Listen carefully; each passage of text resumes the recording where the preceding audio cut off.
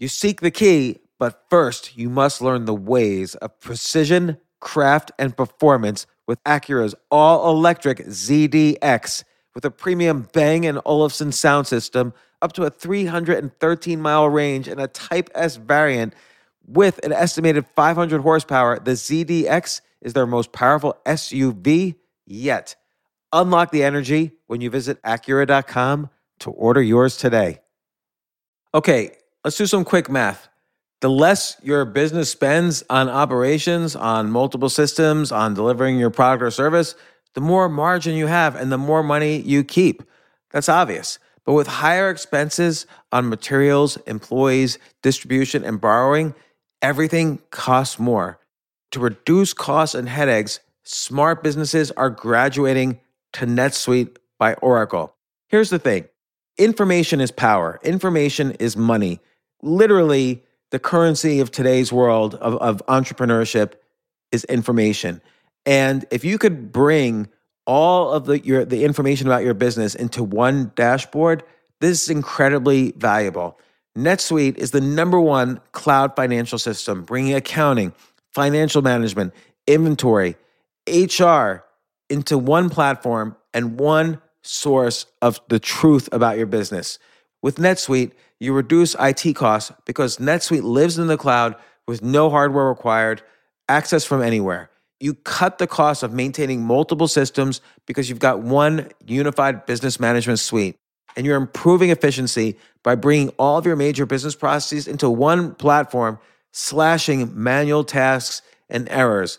This is so valuable. You just hit a button and you can see all the information about your business instead of having to call 5 different departments and get all these emails and put it all together and make sense of it.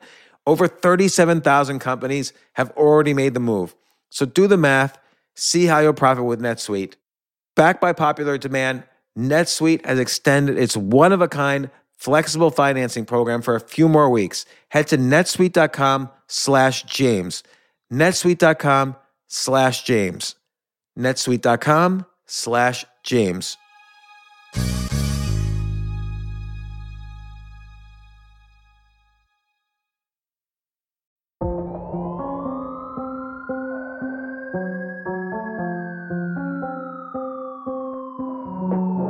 This isn't your average podcast, and he's not your average host.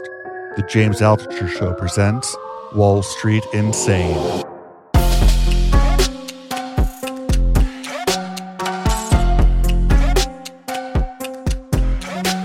We've had a couple of episodes now talking about various experiences we've had. In just a few years, we were neck deep in the finance business.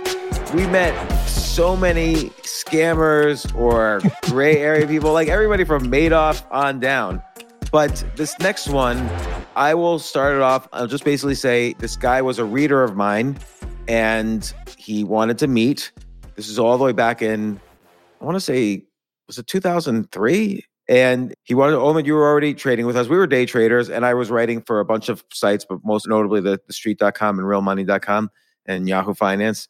And this guy wanted to meet. And so I met him. And in the course of it, he told me he owned a mental health facility. Basically, they helped kids who were alcoholics, like young people who were alcoholics. They had a facility. They had nurses and doctors on staff. The kids would stay in the bed.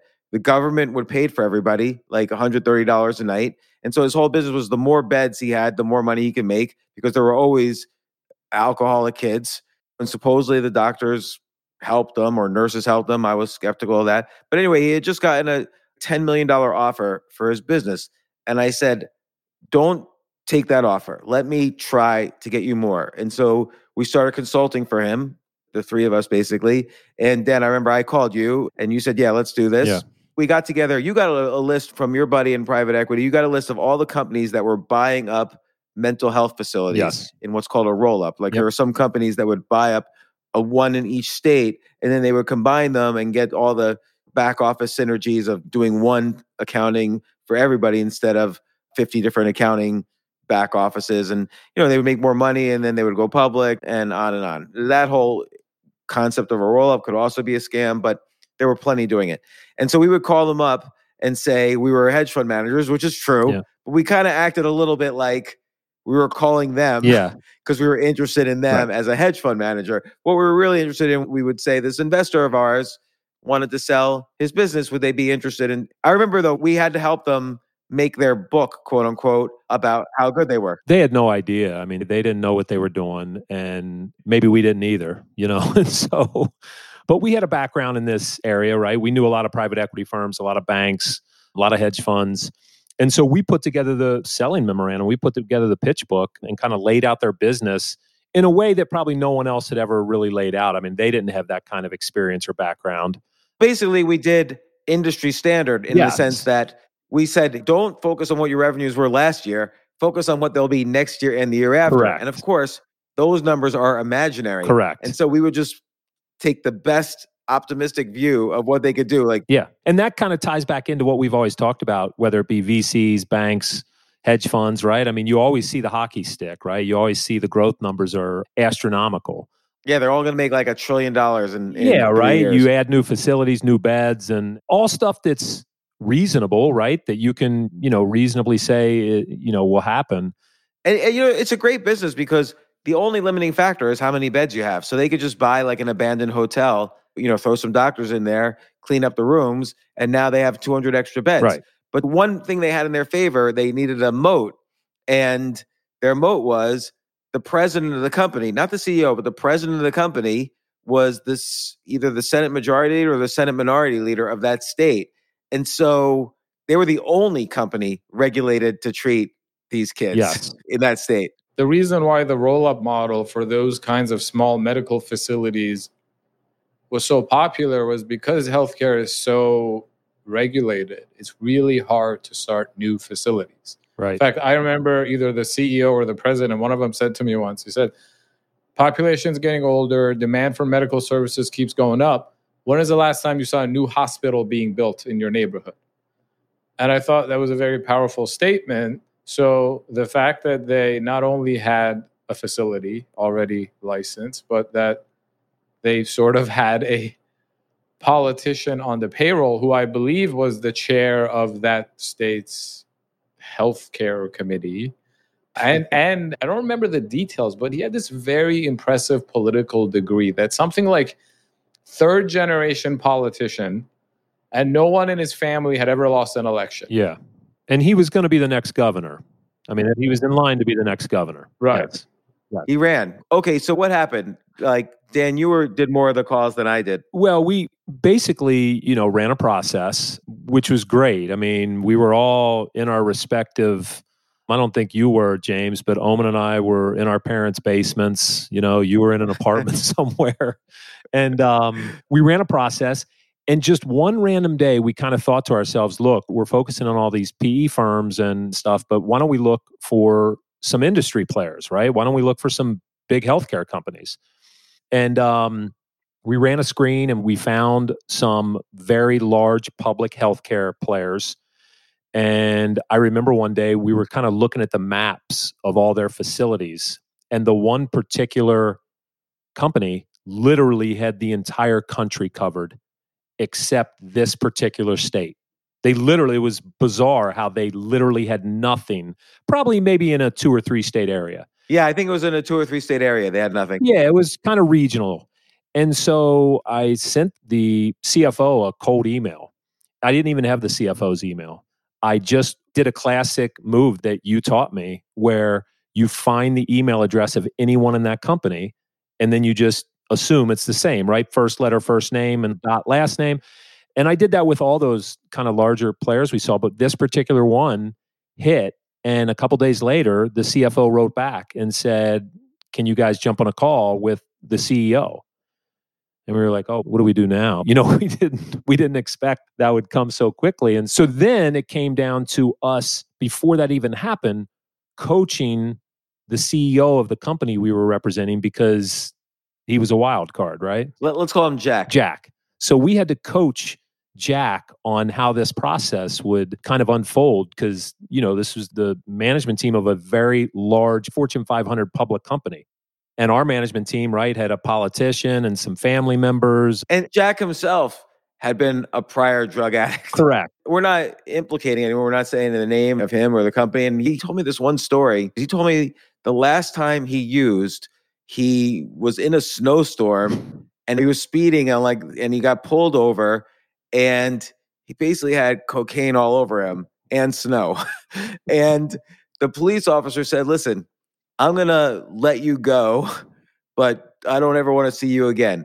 And Jack got so scared of this that he never used again, apparently. And he told me he called that police station to thank that officer. And apparently that officer didn't exist. So he thought it was this like mystical encounter. Yeah. I'm just describing this way. This is who we were dealing with. And also he kept sending me his subscriptions for things like Bang Bus or whatever. And I'm like, you need your subscription to Bang Bus. And there were certain chairs in his house you couldn't sit in. So anyway, so we run the process. It's a classic process. I would say we did a very, very good job. And it was very stressful, right? I mean, you had to manage both sides as you would in any situation where the buyer is going through the kind of emotions of buying a company and the seller's doing the same. But the in-between, I mean, getting it to the finish line was incredibly stressful. And it was stressful for a number of reasons. And all of us kind of had different reasons. But it was ultimately going to be, and we'll get to it, what would start us helping set up a family office and running a family office. And Oma was running the trading side of it. And there was a fund-to-fund side of it. So there were just a lot of things, a lot of reasons for everyone to be stressful. Yeah, like ultimately from this sale, we'll get to numbers in a second. From this sale, we set up his family office. He used the money he made to initially seed our fund of funds. And then he wasn't in it anymore, but then we were able to raise other money. We were day trading a substantial part of his investment. And Omid, you worked with him the longest, actually. You kept working for a couple of years. Yeah, to his credit, when I was trying to build my own trading business after we all parted ways, he seeded me. And it should be said, he was always kind and fair. Yeah. By the way, he was very fair. Like, we were doing consulting with him. We never had any kind of contract or deal, but he always paid us. And he was not a bad guy. No. It was just stressful. Like, I remember one time, Thanksgiving of 2003, when I first talked to him about his company, and he had just gotten this offer for $10 million. I said, let us have a try. But in January, 2 months later, he got an official offer from us, a company that we reached out to, for $41.5 million cash, which was unbelievable step up from $10 million in just 2 months. And I remember one time he called me and he said, hey, James, if I can get $41 million, I'm just going to keep growing this. Next year, I can get $60 million. And I'm like, Jack, you just got an offer for $10 million. It's just kind of arbitrary how these things happen. This company needs your company. 41 is kind of ridiculous. And he's like, no, it's not. Like, we're going to grow. We should be worth $100 million. And so then I called his wife, and she was helping him run the company. She was like the COO of the company.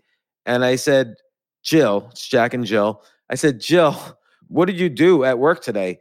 And I'm quoting her. She said, I had to clean shit off the walls all day. Some girl had an episode and shat on the walls, and I was cleaning it up all day. And I said, well, what if that girl had jumped off the roof, had killed herself? And she said, well, we would be worth $0 then. And I'm like, well, that could have happened. In a few weeks, you're going to make $41 million and not have to clean shit off walls anymore. I forget how the conversation ended, but like 15 minutes later, Jack called me and said, okay, we'll sell the company for $41 million. So take it. Make sure they don't go away. She was a much younger woman that he had married. I think he didn't want to lose what he had there.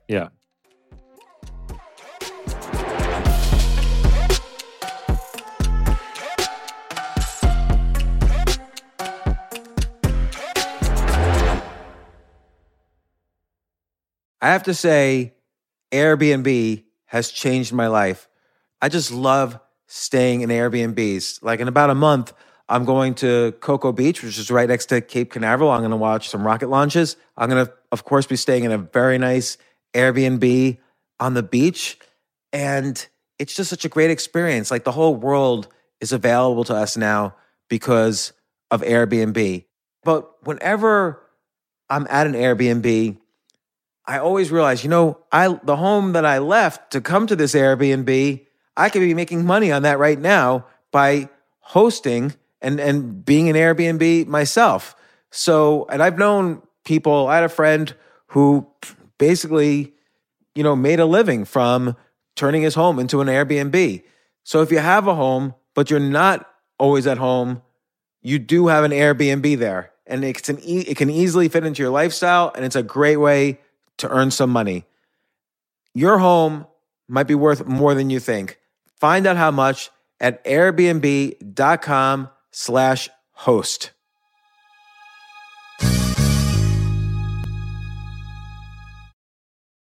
I remember last year I was asked to go speak at the Norway Business Summit, and I was so excited because side by side with the Business Summit was the Norway Chess Summit, where I would get to see in person Magnus Carlsen, the best chess player ever, playing chess. But it was 4 plane rides, like to get to the city that ultimately I would go to. So I really did not want to fly for 14 hours, and they were willing to pay for everything for me. So I at first class. So I didn't want to fly for 14 hours and not be first class. So I had to hurry up and get on the phone immediately to get those first class tickets to a chess tournament in Norway. And listen, this is just like when, you have to know when you want the best of anything, you have to act quickly or someone else will get it instead. And I did not want those seats to fill up. So it's like if you're hiring for your business, you want to find the most talented people for your open roles before the competition scoops them up. I just was talking to a friend this morning where he was trying to decide between some programmers, and he waited a little too long, and both the programmers he was interviewing took other jobs, like great jobs. So, what's the best way then to hire the best as quickly as possible? ZipRecruiter. ZipRecruiter finds qualified candidates fast. And right now, you could try it for free at ZipRecruiter.com/James. Just try it and see. You'll find out. So ZipRecruiter's powerful matching technology takes center stage to identify the top talent for your roles. Immediately after you post your job, ZipRecruiter's smart technology starts showing you qualified people for it. And I know this because one time I signed up as an potential employee on ZipRecruiter, and I got nonstop. Even though obviously I wasn't looking for a job, I love what I do, but I just wanted to see what would happen because they were a sponsor of my podcast. And the most interesting jobs would pop up in my emails like, hey, you're qualified for this or that. And so it's interesting to see. So just go there and try it. Try ZipRecruiter.com/James. Amp up your hiring performance. Now, this is more for if you're hiring, but amp up your hiring performance with ZipRecruiter and find the best fast. See why 4 out of 5 employers who post on ZipRecruiter get a quality candidate within the first day. Just go to this exclusive web address right now to try ZipRecruiter for free. ZipRecruiter.com/James. Again, that's ZipRecruiter.com/James. ZipRecruiter, the smartest way to hire.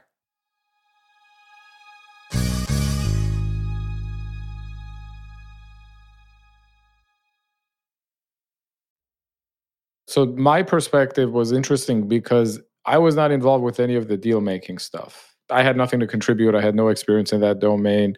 I was just doing the day-to-day of the other businesses that we had going on. And I remember how excited and stressed you two were becoming as it became closer and closer to closing, because it was such a huge accomplishment to get such an offer and so much more than... And our business was going to totally change because he was committed to investing the money with us. Right. And I remember towards the end there was just this flurry of activity, and I would talk to you, James, we'd be in the office, or I'd be on the phone with Dan, and you'd be like, we don't want to get excited yet because it hasn't closed.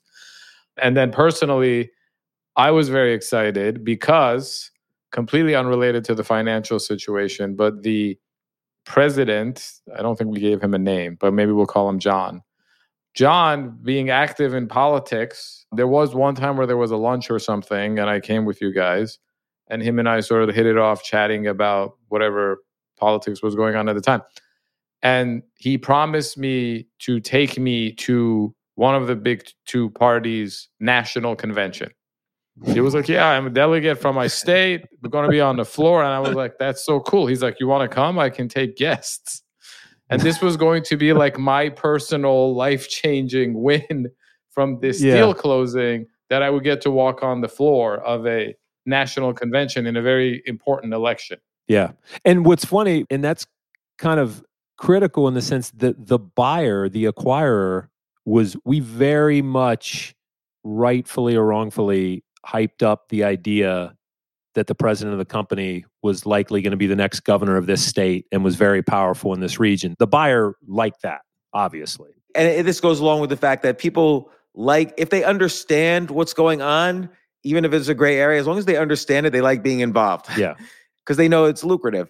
But I remember the day the deal was going to close, the state had to approve it. And that could take a while. Because the state gave this one company all the regulatory passes, but they didn't give the buyer all the regulatory approvals. So that had to happen. All those regulatory approvals had to transfer over to the buyer. And everybody had totally forgotten about this. But John, the politician, I remember he made like 2 or 3 calls and then he said, it's done. Let's just go to the accounting office. Yeah, you remember when that was going on, because you remember publicly. I was probably talking to you like, I don't know what's going to happen. Like we're all waiting for the governor to sign something. Publicly, there were people clearly from the other party in that state that was publicly calling it out, saying this guy's the president of a company and just this is like rubber stamp. Like, and so we were worried. And so we're talking to John. He's like, relax, it's done. It's done. Yeah, and that was shocking. Yeah. It was actually like the amount of blatant political influence that he was using in a situation that was clearly to his own financial benefit. Right. Which, by the way, might not be illegal. Right.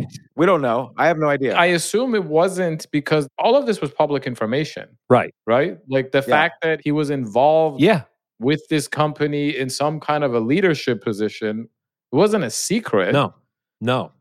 And I'm sure he had to disclose it. Yeah. And it's hard to get away with not disclosing being the president of a notable local company. So we were all, I remember at the time, amazed as to the fact that this is actually how the political process works. Yeah. I remember one time he lived far enough away. Sometimes I had to fly there. Sometimes I drove for like 8 hours there. But I was going up to his place like 3 times a week just to kind of hold his hand through the process. I think when you're younger, you hustle a lot more. Like I can't see myself now leaving my house 3 or 4 times a week, let alone like going to some other person's place. And one time I was staying over the day the woman who was the CFO of the public company that was acquiring him was going to visit. And so I stayed overnight, but they cooked some food. I got food poisoning and I was all night long. I'm in the room bordering his room, the Jack and Jill's room, and I'm throwing up and bad everything all night. Like I was so sick. And Jack even told me the next day, he's like, oh, we heard you like everything. I was going to go in there and like hold your hand. And I'm like, please, I'm glad you didn't do that. That was just the worst. That's like the last time I ever got sick in my stomach, but that was just horrible. I remember that because I remember actually, I think you called or whatever, emailed and said, hey, this is awful. I'm going to have to get out of here. And I'm like, no, you got to stay. You got to stay there. I mean, I felt it coming and everybody hates throwing up and I felt it coming and I'm like, oh my God, this is going to be the worst experience of my life. Probably starting in about 15 minutes. And it was. Yeah. And then the day after the deal closed, so, okay, John, the politician guy, he got his massive bonus, like a 7-figure bonus, and then immediately fired Jack. And nobody ever spoke to Jack again from that company. Like the politician who had worked for him for 20 years, nobody ever spoke to him again. Yeah. I think we concluded that the president had made a deal under the table with the buyer because the swiftness of them getting rid of the founder and CEO of a business, and the fact that I remember, I think he called you once, James, like almost in tears, because not only had he been fired from his own business, but him and John were friends for over 20 years. And he had told us stories about how like he had been the guy's alibi when he was with his mistress or something like that. Yeah. Yeah. And by the way, which is public info too about John. Like that's one of the reasons among many that he didn't become governor. That came out. Yeah. Yes. Yeah. So I remember like there was the betrayal and we were shocked. And I was personally disappointed because it was slowly sinking in that I would not be going to the national convention of a major political party. But then things got quiet for a while. We were at this point only dealing with Jack because to his credit, right? He stuck to his word. He did. And he invested with us and we did various business things together. And then, if I recall correctly, the next time we heard about the deal was the day before election day. And I don't think our guy was running for governor yet, but he was up for re-election for whatever his seat was. Yes. He had never lost and no one in his family had ever lost. But the day before, in a local newspaper that we had never heard of, there was an expose that detailed everything that went down with this particular deal. Yes. Including how John had used his political position to get certain approvals and then personally profited from it. And then the next day he lost the election. Yeah. He's making a comeback now, right? It's like 15 years later. Yeah, he's trying to. What did he do? Was he just a lawyer after that, or? I mean, he still was with the company. He had a job, right? Yeah, he was president of the company. They made him run the company after they fired Czech. What am I talking about? There is one more funny story around the closing, and Jack was, as we've all pointed out, was stuck to his word, honored everything he ever told us. Was a good guy all in all. I mean, but we still joke about the closing dinner, right? Oh yeah, that was insane. They started refusing him alcohol, like he couldn't drink. Yeah, that was before dinner. Yeah. So, but if you recall, we had a funny kind of gentleman's bet. Because you thought when we arrived there, there would be brand new cars and other things waiting for us. And that is because you saw that. You personally had that happen during the dot-com boom, where you saw when people sold companies where people had helped. You have personal stories to that. Right. I'll say this story because I was the person in the middle, and it was Method 5, run by Odeo Ressi, who's he was like roommates with Elon Musk. So he's doing something with VCs and Elon and whatever. And he started this company, Method 5. I introduced them to Exceed, which was doing a roll-up of digital services firms. And Method 5, I helped negotiate the deal. Method 5 sold for like $20 to $30 million. And then Ed Bennett, he was the former CEO of VH1, Viacom Cable, a bunch of other things. Prodigy was the former CEO of Prodigy. He was a big investor in the company and for a while, one of our partners. And one of the guys he brought into Method 5 gave him a gift-wrapped Porsche. Like the guy called Ed. He said, Ed, walk outside your house. Ed walked outside the house. It was like a gift-wrapped Porsche. Like there was like a bow tie like around the Porsche. And then I remember saying to one other guy involved, hey, I did all the introductions here. I'm going to have my hand out. And they're like, nah, you get nothing. You get nothing. You were just doing your job. And so if you remember when we got to the hotel, there wasn't a Porsche. There was like literally in our hotel rooms, there was like a little basket with like soap, shampoo, Cheetos, and some Skittles. Like that was our gift basket. So we're talking bad about this guy. I feel a little bad about that. He did honor every agreement with us and so on. And he was probably so trash he didn't realize what he was doing. But he started like making out with every woman at the dinner. And you and I both were making sure, hey, we were like blocking. We were like running defense. Yes. So we were standing in between him and our wives. And everyone that he was doing that with, had just received large checks. So yeah, that was a wild scene. But again, he did follow through. We did set up his family office and that gave us experience doing due diligence on hundreds, if not thousands of hedge funds. Like we were in meeting after meeting after meeting with hedge funds and we learned so much about every investing strategy. Like that was kind of really our MBAs was from that because of that deal. And again, Omid was running the trading operation. There was the fund of funds and then there was the trading. Yeah, and I think the last time I saw him I was at this point just trading money for him directly. And I guess I had a profitable quarter and he paid me a quarterly incentive fee. And he was at his summer home somewhere in a different state. And he told me like, hey, good job. I want to pay you, but I want to have lunch. So he actually flew me out for the day, like for a couple of hours. We had a very nice lunch. And then he gave me a check and I went back to the airport and came home. And I sort of realized like one reason why people like him invest in general is because it's a source of entertainment. And I don't mean that in a bad way. Like, people like investing in other people who are doing something that might be exciting. Like, I was trading futures at the time because it's interesting and exciting, and yet all these questions about the market and what I think is going to happen and my strategy and stuff like that. And that was always kind of like a sense I had of him. After years of running a successful business, doing what he did with the treatment center, he was kind of bored. Yeah. I think you're right on that. I actually kind of forgot that until you brought that up. One of the things that was good and bad in that situation is, if you recall, he'd want to talk to you in detail about a trade. Yeah. And then he started giving almost advice on trades.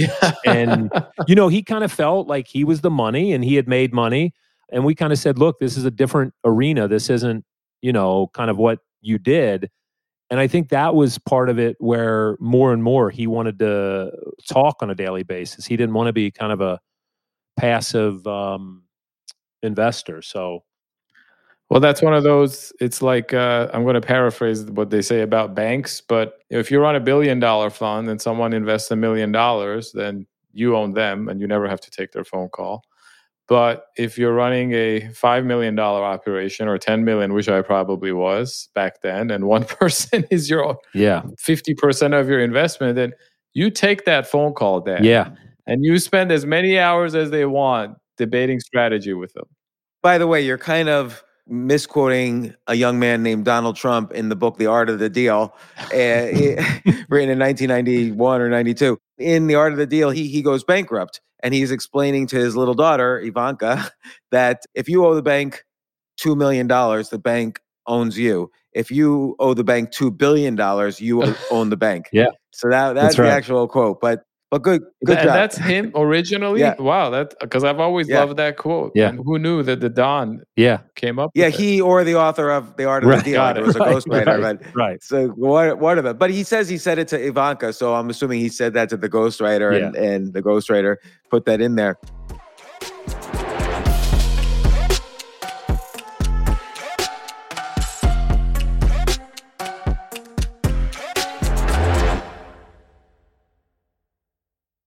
Have you ever brought your magic to Walt Disney World like, hey, we came to play? Did you tip your tiara to a Creole princess or get goofy officially? Step up like a boss and save the day? Or see what life's like under the tree of life? Did you? If you could. Would you? When we come through, it's true magic. 'Cause we came to play. Bring the magic at Walt Disney World Resort.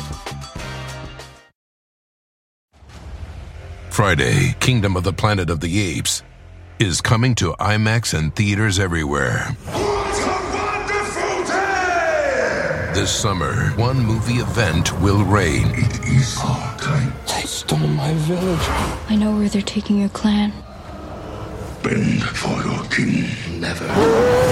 Kingdom of the Planet of the Apes. Only in theaters Friday. Tickets on sale now. Rated PG-13. Some material may be inappropriate for children under 13. One other thing I'll remember, and this was years later, many years later, but I was just beginning the process of getting a divorce many years later. And I told Jack, we were still texting and talking to each other occasionally. And this is the last time I spoke to him because I was so upset after this. I told him, and I said, this is private, but I'm getting a divorce. And then the next day, I hear from my then wife, because we were on good terms and we're still on good terms. I hear from my then wife, hey, Jill, Jack's wife, Jill, called me and she says all these things like, hey, Jack and James were never really that close. Be careful in a divorce. Let's get together for lunch and talk about it. And I'm like, well, what did you say? And she's like, I'm not going to get together with her. We have our agreement and whatever. And I called Jack this one last time and I'm like, why did you do that? And he said, I didn't do anything. And I'm like, no, I know you did something. Yeah. I know I didn't tell Jill. You must have. And then she's saying all this stuff about you and me. Like, what is this all about? And he's like, oh, girls will be girls. Like, ignore all that. And I'm like, no, this was a real breach of trust here. Yeah. And what was she planning on telling my wife, like, I told you everything's like, I told you everything. And so that was the last time I spoke to him. Yeah. That was that. What is the company still exist? Like, I know it was owned by the big public company. It does still exist. They wrote it off though on their financials, right? Like they assumed it was a big loss. Yes. Like they took a $41 million loss. I'm not sure of that, but I believe that to be the case. But, it's almost like the private equity example I gave, the firm that I went to work at. Like, it fit their narrative. It completed their kind of puzzle where they now had the entire country mapped out. And so it made sense for them. They might have just bought it, honestly, for the politician, just to have the politician that was that powerful in that region. But yeah, I do believe they wrote it off. Wow. I mean, the stock, of course, is down. I'm looking at it now because I was unsure if it was still public. The stock's down from its all-time high, but back when we knew them, their stock was at 25 and now it's at 105. Yeah. One of the things that still resonates with me to this day about that experience was when it became apparent that here are two adults, John and Jack, and they've had this friendship that had gone back some like 20 years, but it was one of convenience. Yeah, for sure. They were sort of like, one was using the other for his political connections. And then the politician was using our guy to fund his campaigns and to have a high-paying job. And the fact that once you introduce this idea of tens of millions of dollars going around, it ended instantaneously. Yeah. And when you say it out loud, it's not that surprising. Obviously, money changes people, and a lot of money could change them quickly. But it was fascinating to have this sort of like inside perspective where we experienced them as supposedly this inseparable duo. Yeah. And then one betrayed the other and never took his phone call ever again. Yeah. Instantly, literally within days. I was just going to say within days of Jack giving John a huge 7-figure bonus. Yeah, like $1 million. Yeah. Or more than that, actually. It was more than that. And, and I will say, like, the three of us, we've been through lots of stressful situations. We've known each other Dan, you and I have known each other now 23 years, Omid about 20 years. And we've all had our problems with each other at different points, but you kind of get through it. Like that's the key to life, is to work with people you like and respect. And, I think that's really important. Yeah, for sure. Yeah. So a lot of life lessons that we learned from Jack. We did a big M&A deal. We learned all about a billion different hedge fund strategies. Oh, I kind of knew how psychological an M&A deal was, but it's really painful. That's the hardest part of any kind of acquisition deal. And then we started running a much bigger fund for us. Like we didn't have the normal Wall Street pedigree. So for us, this was a sizable amount. And then it kind of launched us into the fund of hedge funds business, which was a business we were not prior in. And I would argue the trading side for Omid. I mean, Omid traded for quite some time from start. Omid's still trading for him. I mean, yeah, that's right. That's right. No, but if any of your listeners out there have access, I would still love to be able to attend a major political convention at some point. Wait, Omid, look who you're talking to.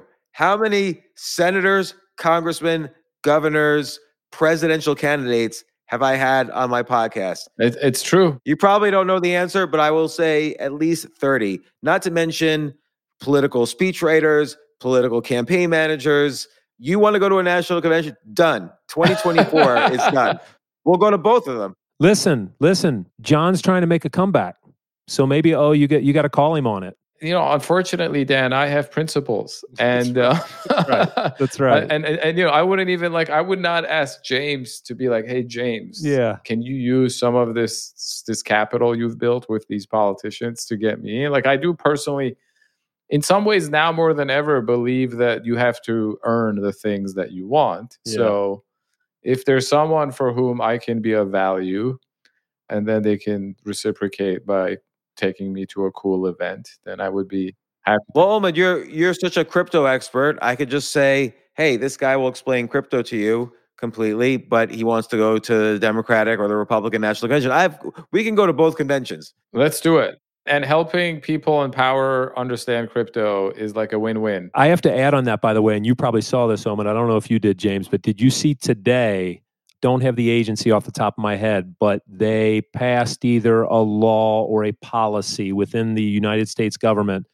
If you're going to have anything to do with crypto, with any policy, regulation, anything, you cannot own any crypto. You cannot be an investor in any company or fund that invests in crypto, which I find fascinating that they've never done that with stocks or anything else, right? I mean, like you can still make policy for companies or everyone argues about the insider trading abilities of senators and congresspeople, but they did that with crypto today. That's going to be unreasonable because they're all going to, unlike stocks, crypto is functional. So they're going to, what if they're spending crypto? They can't make laws on it? Yeah. And the trade, since we started talking about John, so just to bring it full circle, one of the reasons all these former bankers like Goldman people go into politics is because since you're not allowed to say be a major shareholder of an investment bank, if you're a treasury secretary, you get out without paying capital gains tax. Yeah. Oh yeah, that's right. And not only that, all your options immediately vest. Because what is Goldman Sachs going to screw you right when you're going to be the Secretary of Treasury? Right. No, they're going to give you everything you want. Right. So I guess maybe we're in a bear market now, but if the crypto prices go back up someday, maybe we'll see Sam Bankman-Fried of FTX suddenly announce that he's retiring from crypto to go into public service because he's a patriot. That's right. And wants to serve his country. That's right. But the one difference is, most people who are neck deep in crypto, they don't want the dollar. That's why they're in crypto. They prefer their crypto to the dollar. That's true, but he's a trader at heart. So if he feels like the things are going to turn like they did earlier this year, and he doesn't want to pay those capital gains taxes, then public service calls. Yeah, that's right. Well, you guys, we have many more stories to tell, and we'll wait for the next episode of this to tell them. But thanks once again for coming on the podcast, as always. Thank you.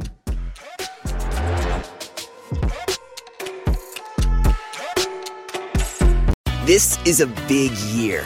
The Ohio Lottery's golden anniversary. 50 years of excitement, of growing jackpots and crossed fingers. 50 years of funding for schools, of changed lives and brightened days. 50 years of fun, and that is worth celebrating. So watch for can't-miss promotions, huge events, and new games that will make the Ohio Lottery's 50th year its biggest one yet. Learn more at funturns50.com. Walmart Plus members save on meeting up with friends. Save on having them over for dinner with free delivery with no hidden fees or markups. That's groceries, plus napkins, plus that vegetable chopper to make things a bit easier. Plus, members save on gas to go meet them in their neck of the woods. Plus, when you're ready for the ultimate sign of friendship, start a show together with your included Paramount Plus subscription. Walmart Plus members save on this plus so much more. Start a 30-day free trial at walmartplus.com. Paramount Plus Essential Plan only. Separate registration required. See Walmart Plus terms and conditions.